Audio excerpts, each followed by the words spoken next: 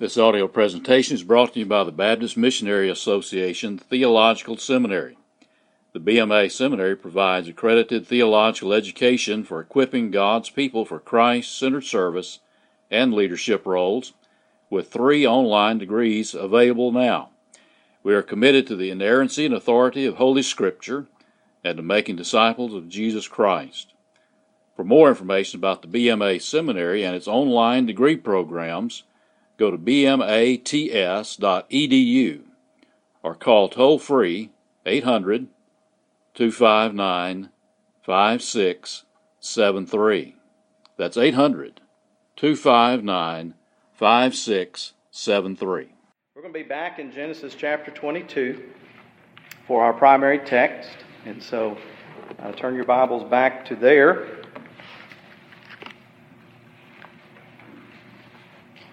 My dad taught me many things growing up, as most fathers will do for their sons. He taught me how to mow the grass, and he taught me his way of mowing the grass. He had a particular way he wanted the grass mowed, and that's the way he taught me. And guess what?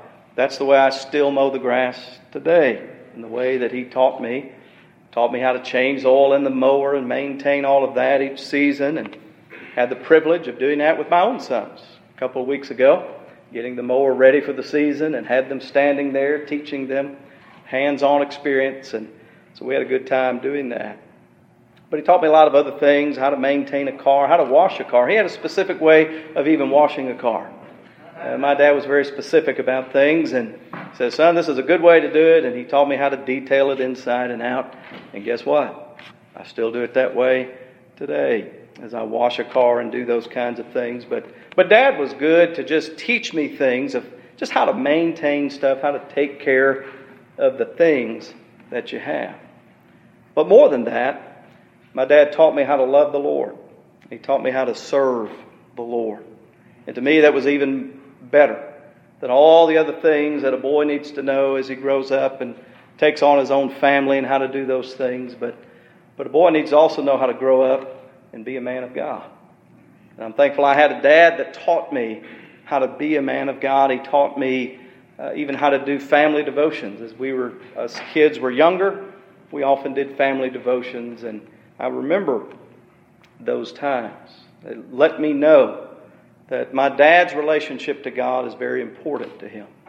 And we were not the kind of family that would skip out on church on a Sunday, but we were always there every Sunday faithfully as he led singing, and now you kind of know where I get some of that. But he did that, and later on he became a deacon in the church and still serving in that capacity in a different church now where they are attending, but still very faithful now in his retirement years, enjoying that time, but still serving the Lord. The episode we're going to look at today deals with some similar things to that. We see Abraham and Isaac together on a particular occasion, on a 2 to 3 day journey of what they were about to experience and what God is about to teach us from His Word. But Abraham had an opportunity with Isaac to pass on some things to him that were going to be very, very important for him later. So I've entitled this Lessons from a Faithful Father. Lessons from a Faithful Father. So we're going to look at this primarily from the standpoint of Isaac. What would Isaac have learned? What would Isaac have picked up by watching his father? But then, as we get to the end of this sermon, we see there is a twist in this story. And so we want to stay tuned to that.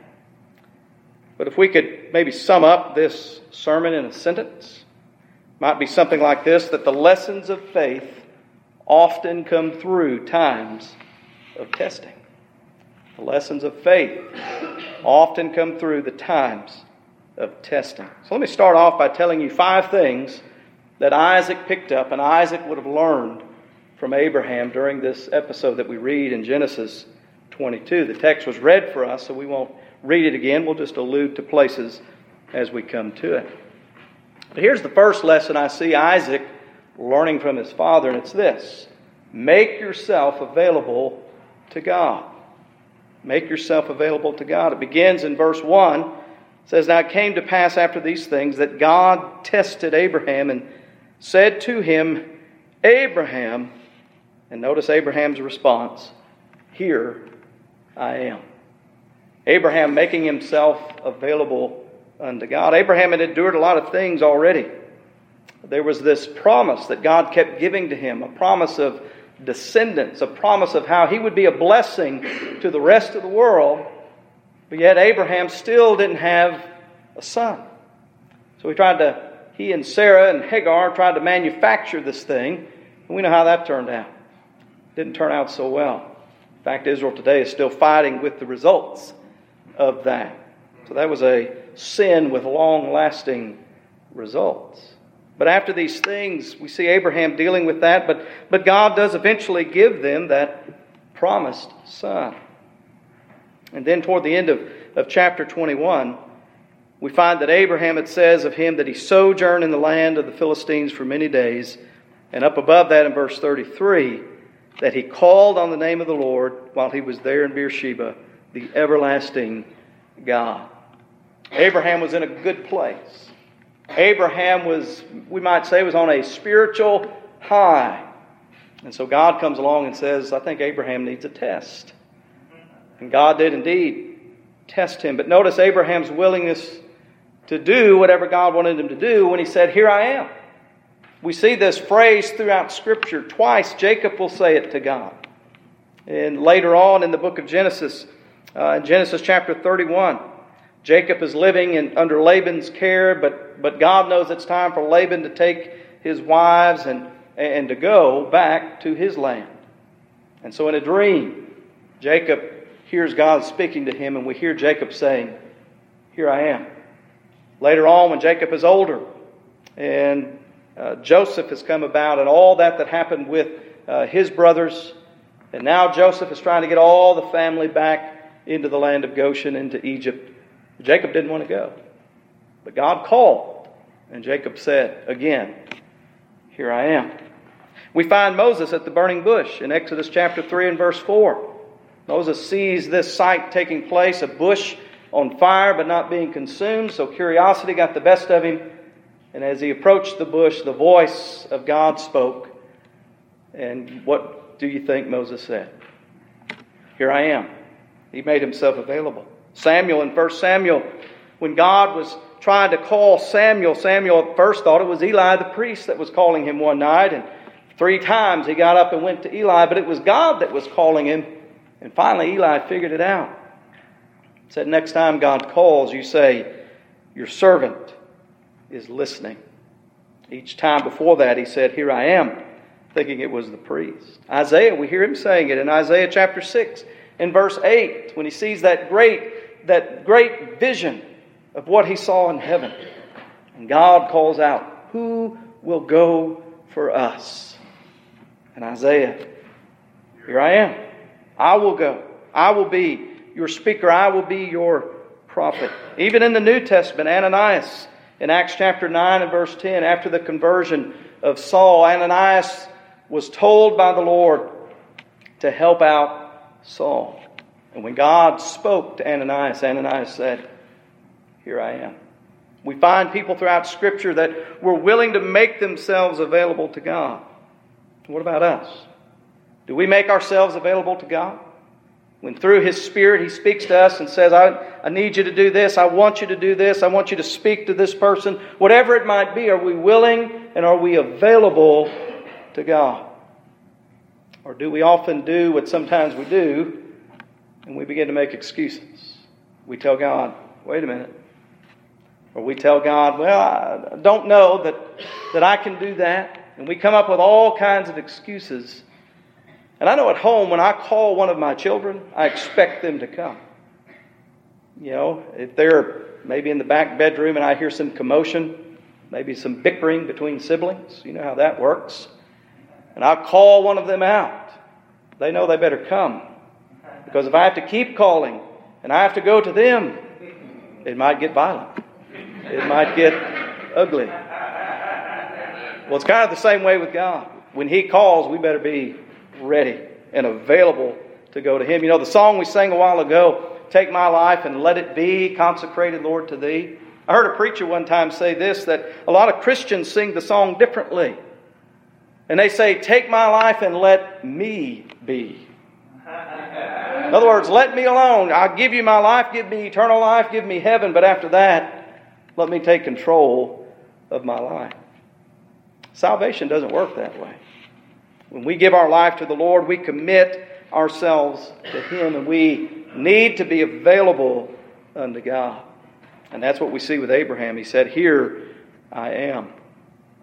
So we need to make ourselves available, but more than that, we need to be determined to be obedient to God. It's one thing to be available.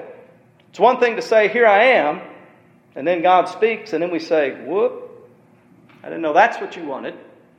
I didn't know you wanted me to go on the mission field.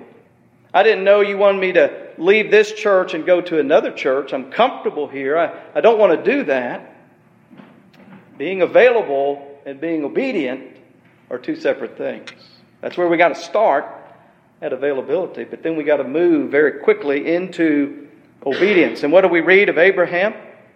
After God told him exactly what he needed to do, take your son, your only son, the one you love, go to the land of Moriah and offer him there as a burnt offering on one of the mountains of which I will tell you. Verse 3, so Abraham rose early in the morning and saddled his donkey, got everything ready. Now, if I would have been told what Abraham was told, I'd be looking for ways to make this thing last longer. I might have slept in the next morning, knowing what I was going to have to wake up and begin on this journey to do. That God, you want me to do what? Sacrifice my son? I mean, wasn't this the same son that you promised years ago, and finally it came about, and now you want me to kill him? You don't find anywhere in here where Abraham is trying to reason this thing out. But all we have of the text is that he rose up early and was set on being obedient. And then as it reads further, that on this journey, on the third day, as they're now getting to the place, they're in the land of Moriah. By the way, that word Moriah is mentioned again in 2 Chronicles 3 and verse 1. Where Solomon built the temple of God on the Mount of Moriah. I think that's significant. What we have taking place near this same vicinity. Now the Scripture is not clear exactly where that is, but at least in the land of Moriah, in that mountain range where this land is. Moriah, which means chosen by Jehovah. A land that God chose for His own. A land that God chose for the place that His very temple would be built. A land chosen that one day His Son would eventually be crucified on a cross in this very area. This is where we see all of this taking place. And it says, on the third day when Abraham raised his eyes and saw the place. You know, he had a couple days to think about it, didn't he? So they're traveling. He's got a couple servants with him. He's got everything he needs for what he needs to do. And you can imagine the thoughts going through Abraham's mind. He loved Isaac. There's no doubt about that Abraham loved his son. But yet, he was willing to be obedient. Just as we see with Jesus Christ in Luke chapter 9, in verse 51, where Luke reminds us of the determination of Jesus when it says that Jesus literally set His face toward Jerusalem. Jesus knowing what He would encounter. Jesus knowing what would take place on that given day when He would offer up Himself as a sacrifice. The place. You know, Jesus was in Jerusalem several times through His ministry, for various feasts and gatherings. How many times did His eyes behold that place where He knew He would be crucified? And He saw that. And no doubt within His stomach those knots began to turn, and Jesus knowing what that place would mean for Him. As far as Abraham knows at this point, this place also means a place of devastation for he and his family. He already had to get rid of one son, Ishmael. God told him, listen to your wife. She's telling you to do this, and this is a good thing. You need to get rid of the son of the flesh. Read in Galatians chapter 4. Paul talks a lot about that, about what that truly means for us spiritually, that the son of the flesh has no place with the son of the promise. So he already had to get rid of Ishmael, whom he loved, came from his own loins. That was devastating. And now God is telling him, get rid of the other one. At least Ishmael got to live. Ishmael was going to be in a different place, but he was going to continue to live. And God promised me that He would take care of Ishmael. So there was some peace there. But now, it's death. He wants me to kill my son. We all have been called to a place of obedience. God did not save us and convert us and bring us into His family that we could just sit back somewhere and do nothing. But we are to be obedient to what He wants for us. In fact, that's the only job we've got in God's kingdom, is obedience. Just do what He says. Now, I know that sounds simple, but really that's what it all comes down to, that God has called us to that, and it's going to mean tons of different things for every one of us. What does it mean to be obedient for you is going to be different for me. Other than what we see in the Word and how we are to live, that's the same for everybody. But the direction He takes us, the service we do, He has called us to obedience. Jesus is our Lord. That means the day we're converted, it's no longer about me, but it becomes all about God. It becomes all about my service for Him and living for Him. He is our Lord, He is our Master, and we, in relation to Him, are His servant. And when He comes calling, we need to be like Abraham and say, here I am. And whatever God says to do, we need to get up early and do it. Whatever it is. No matter if we understand it or not. I mean, I've felt God's leading me to do things that I just thought, that just don't sound right. God, I don't understand that. Why are you choosing me for this particular task? In fact, when I was finished up Bible college at Central Baptist College, I had a great desire. I wanted to pastor. And shortly thereafter, right after graduating, really right before graduation itself, I began serving in a church.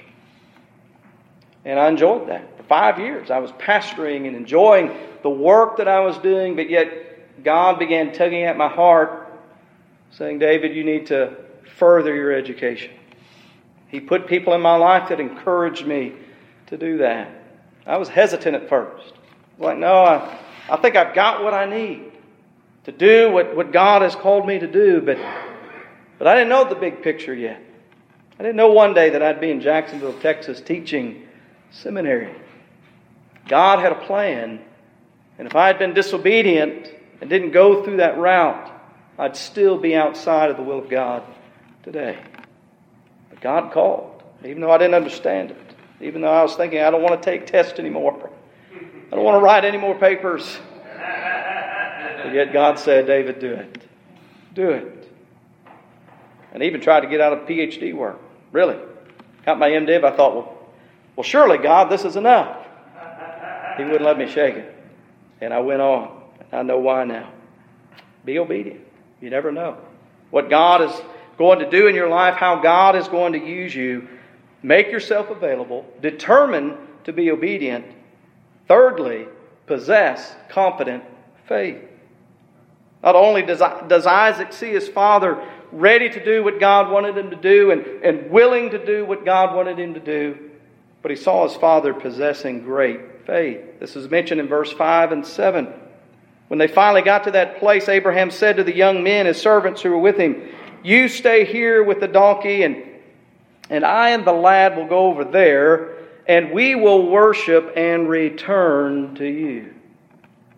Now notice the plural use of the pronoun there. We, myself, and my son. We are going to go worship, and we, both of us, will come back. What faith! Abraham didn't understand how all this was going to go yet. All he knew at the moment, I'm supposed to crucify and slay my son. But yet he had enough faith to believe that That this son, who is the son of promise, that God said through him there would come many descendants. If he's dead, that can't happen. So the Bible says in Hebrews that we read a while ago, in Hebrews chapter 11 and verse 19, that Abraham believed that even God could raise people from the dead. Meaning, in this case, even if I slay my son, God can raise him up again. That the promise does not die. What? Faith. Isaac saw this in action. Now Isaac had his own doubts. While Abraham's exhibiting all kinds of faith, in verse 6, he took the wood, put it on Isaac. Abraham himself carrying the knife and the fire. In verse 7, Isaac speaks. He's been observing a lot of things. And he calls out, "My father." And notice what Abraham says. "Here I am." Abraham's been waiting for this. He says, "I see that we have everything we need for the sacrifice. But where is the lamb for the burnt offering?" Maybe Isaac himself getting a little concerned about what is really going to take place here. But again, Abraham's faith shines through. Where Abraham says in verse 8, "God will provide for himself the lamb for the burnt offering, my son. Don't worry about this. God's got this. God's in control. And God will take care of these things." What faith that Abraham exhibited. You know, when we put our faith and our trust in God, it'll never be shattered. Because God doesn't fail, right? We all agree with that this morning? God does not fail. When He promises to be with you, when He promises to take care of you, He's going to do that. No matter what He asks you to do, we can trust God and know that our faith will never be shattered in Him.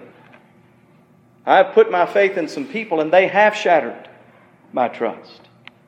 I've put my faith in things that have shattered my trust. Get out in the morning, that car has let me down. Or you go home and there's an appliance out.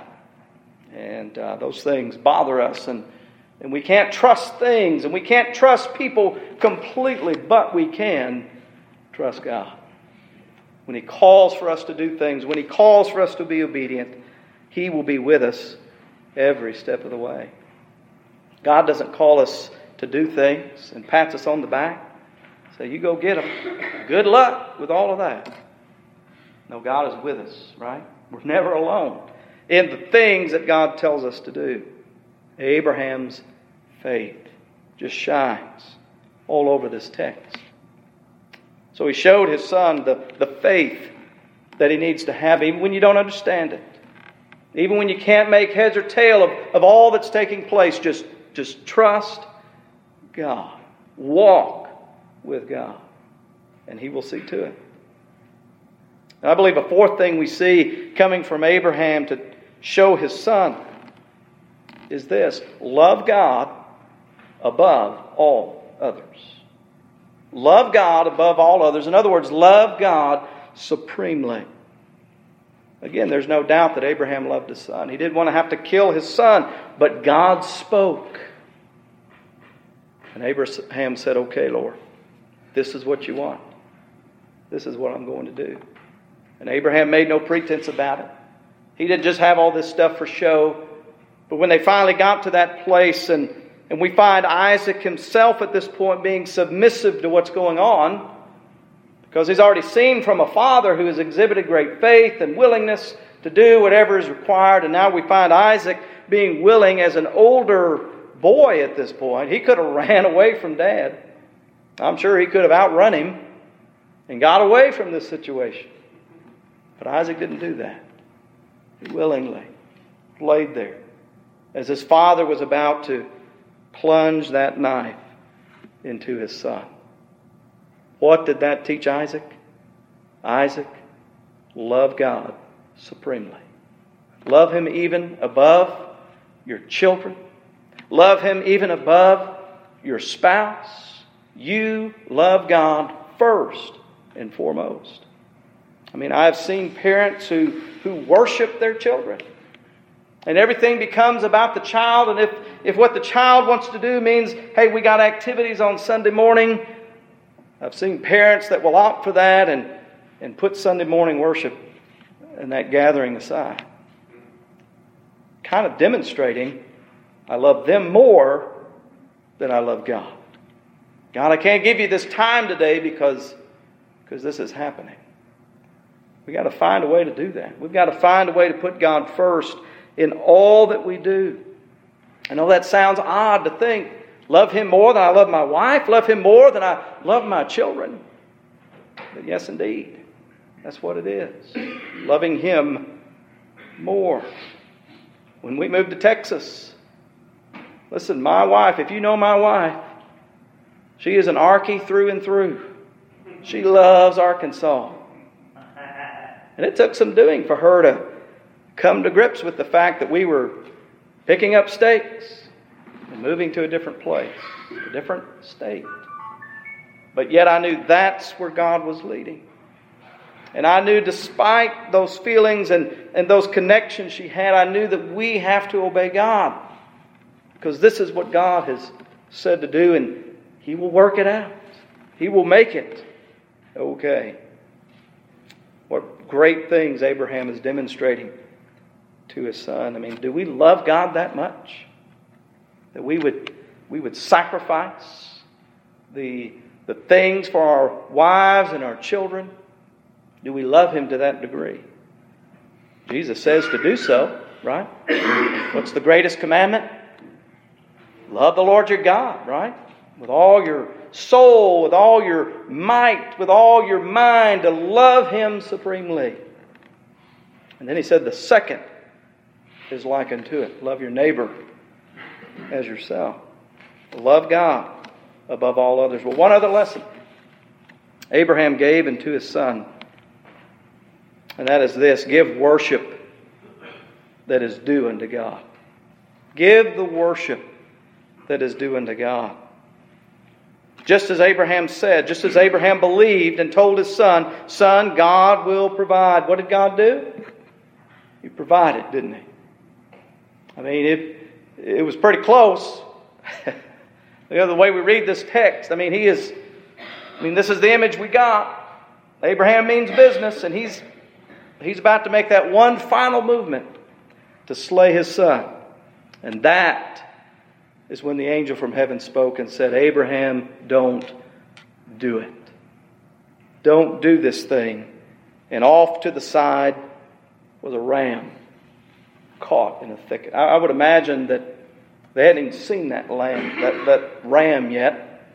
I mean, the focus was on the task. But there that ram was, caught in the thicket right at just the right moment, because God is always what? On time.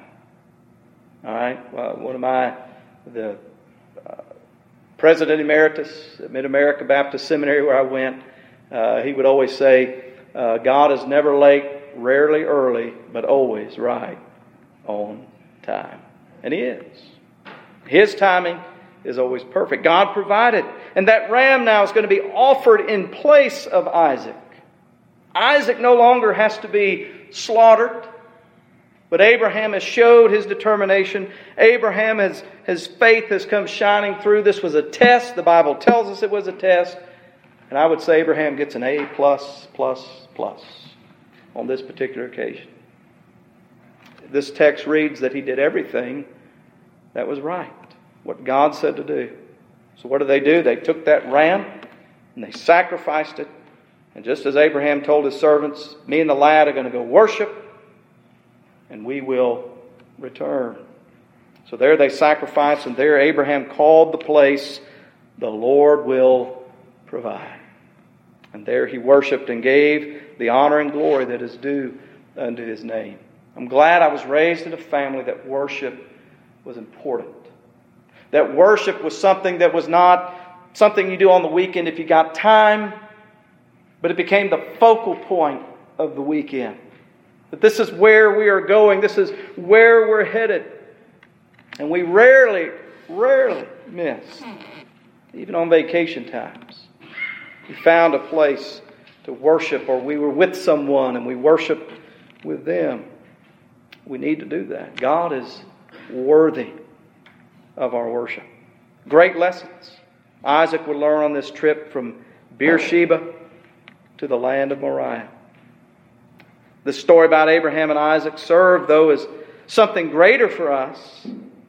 As we see, Isaac was returned, as the end of Hebrews 11:19 says, Isaac was returned to his father as a type or as a figure. The actual word there is the word we get the word parable from. That it was a parable. It was telling us something greater. Just like when Jesus taught in parables. He told this earthly story, but there was a specific meaning behind it. So what is the twist of all of this? I think the twist of all of this is that God is pointing us to something greater with this story. Yeah, these lessons are great that Isaac is learning, and I think all of it's found there in the text. But what else is in the text?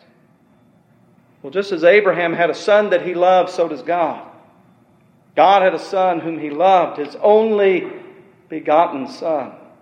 That we hear Him speak from heaven on the day that Jesus was baptized. This is my beloved Son, in whom I am well pleased. Oh, how God loved the Son.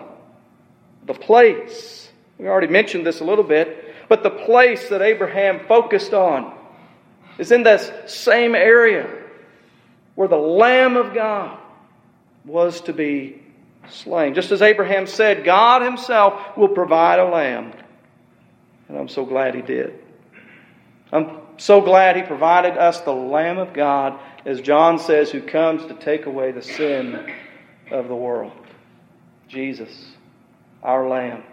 Jesus, who when it came time, like Isaac, was not bucking the system, but He willingly laid His life up and was sacrificed for us. Just as that wood was placed upon Isaac, so the cross that Christ was to bear, He had to carry part of that to the place on Golgotha where He would eventually be crucified.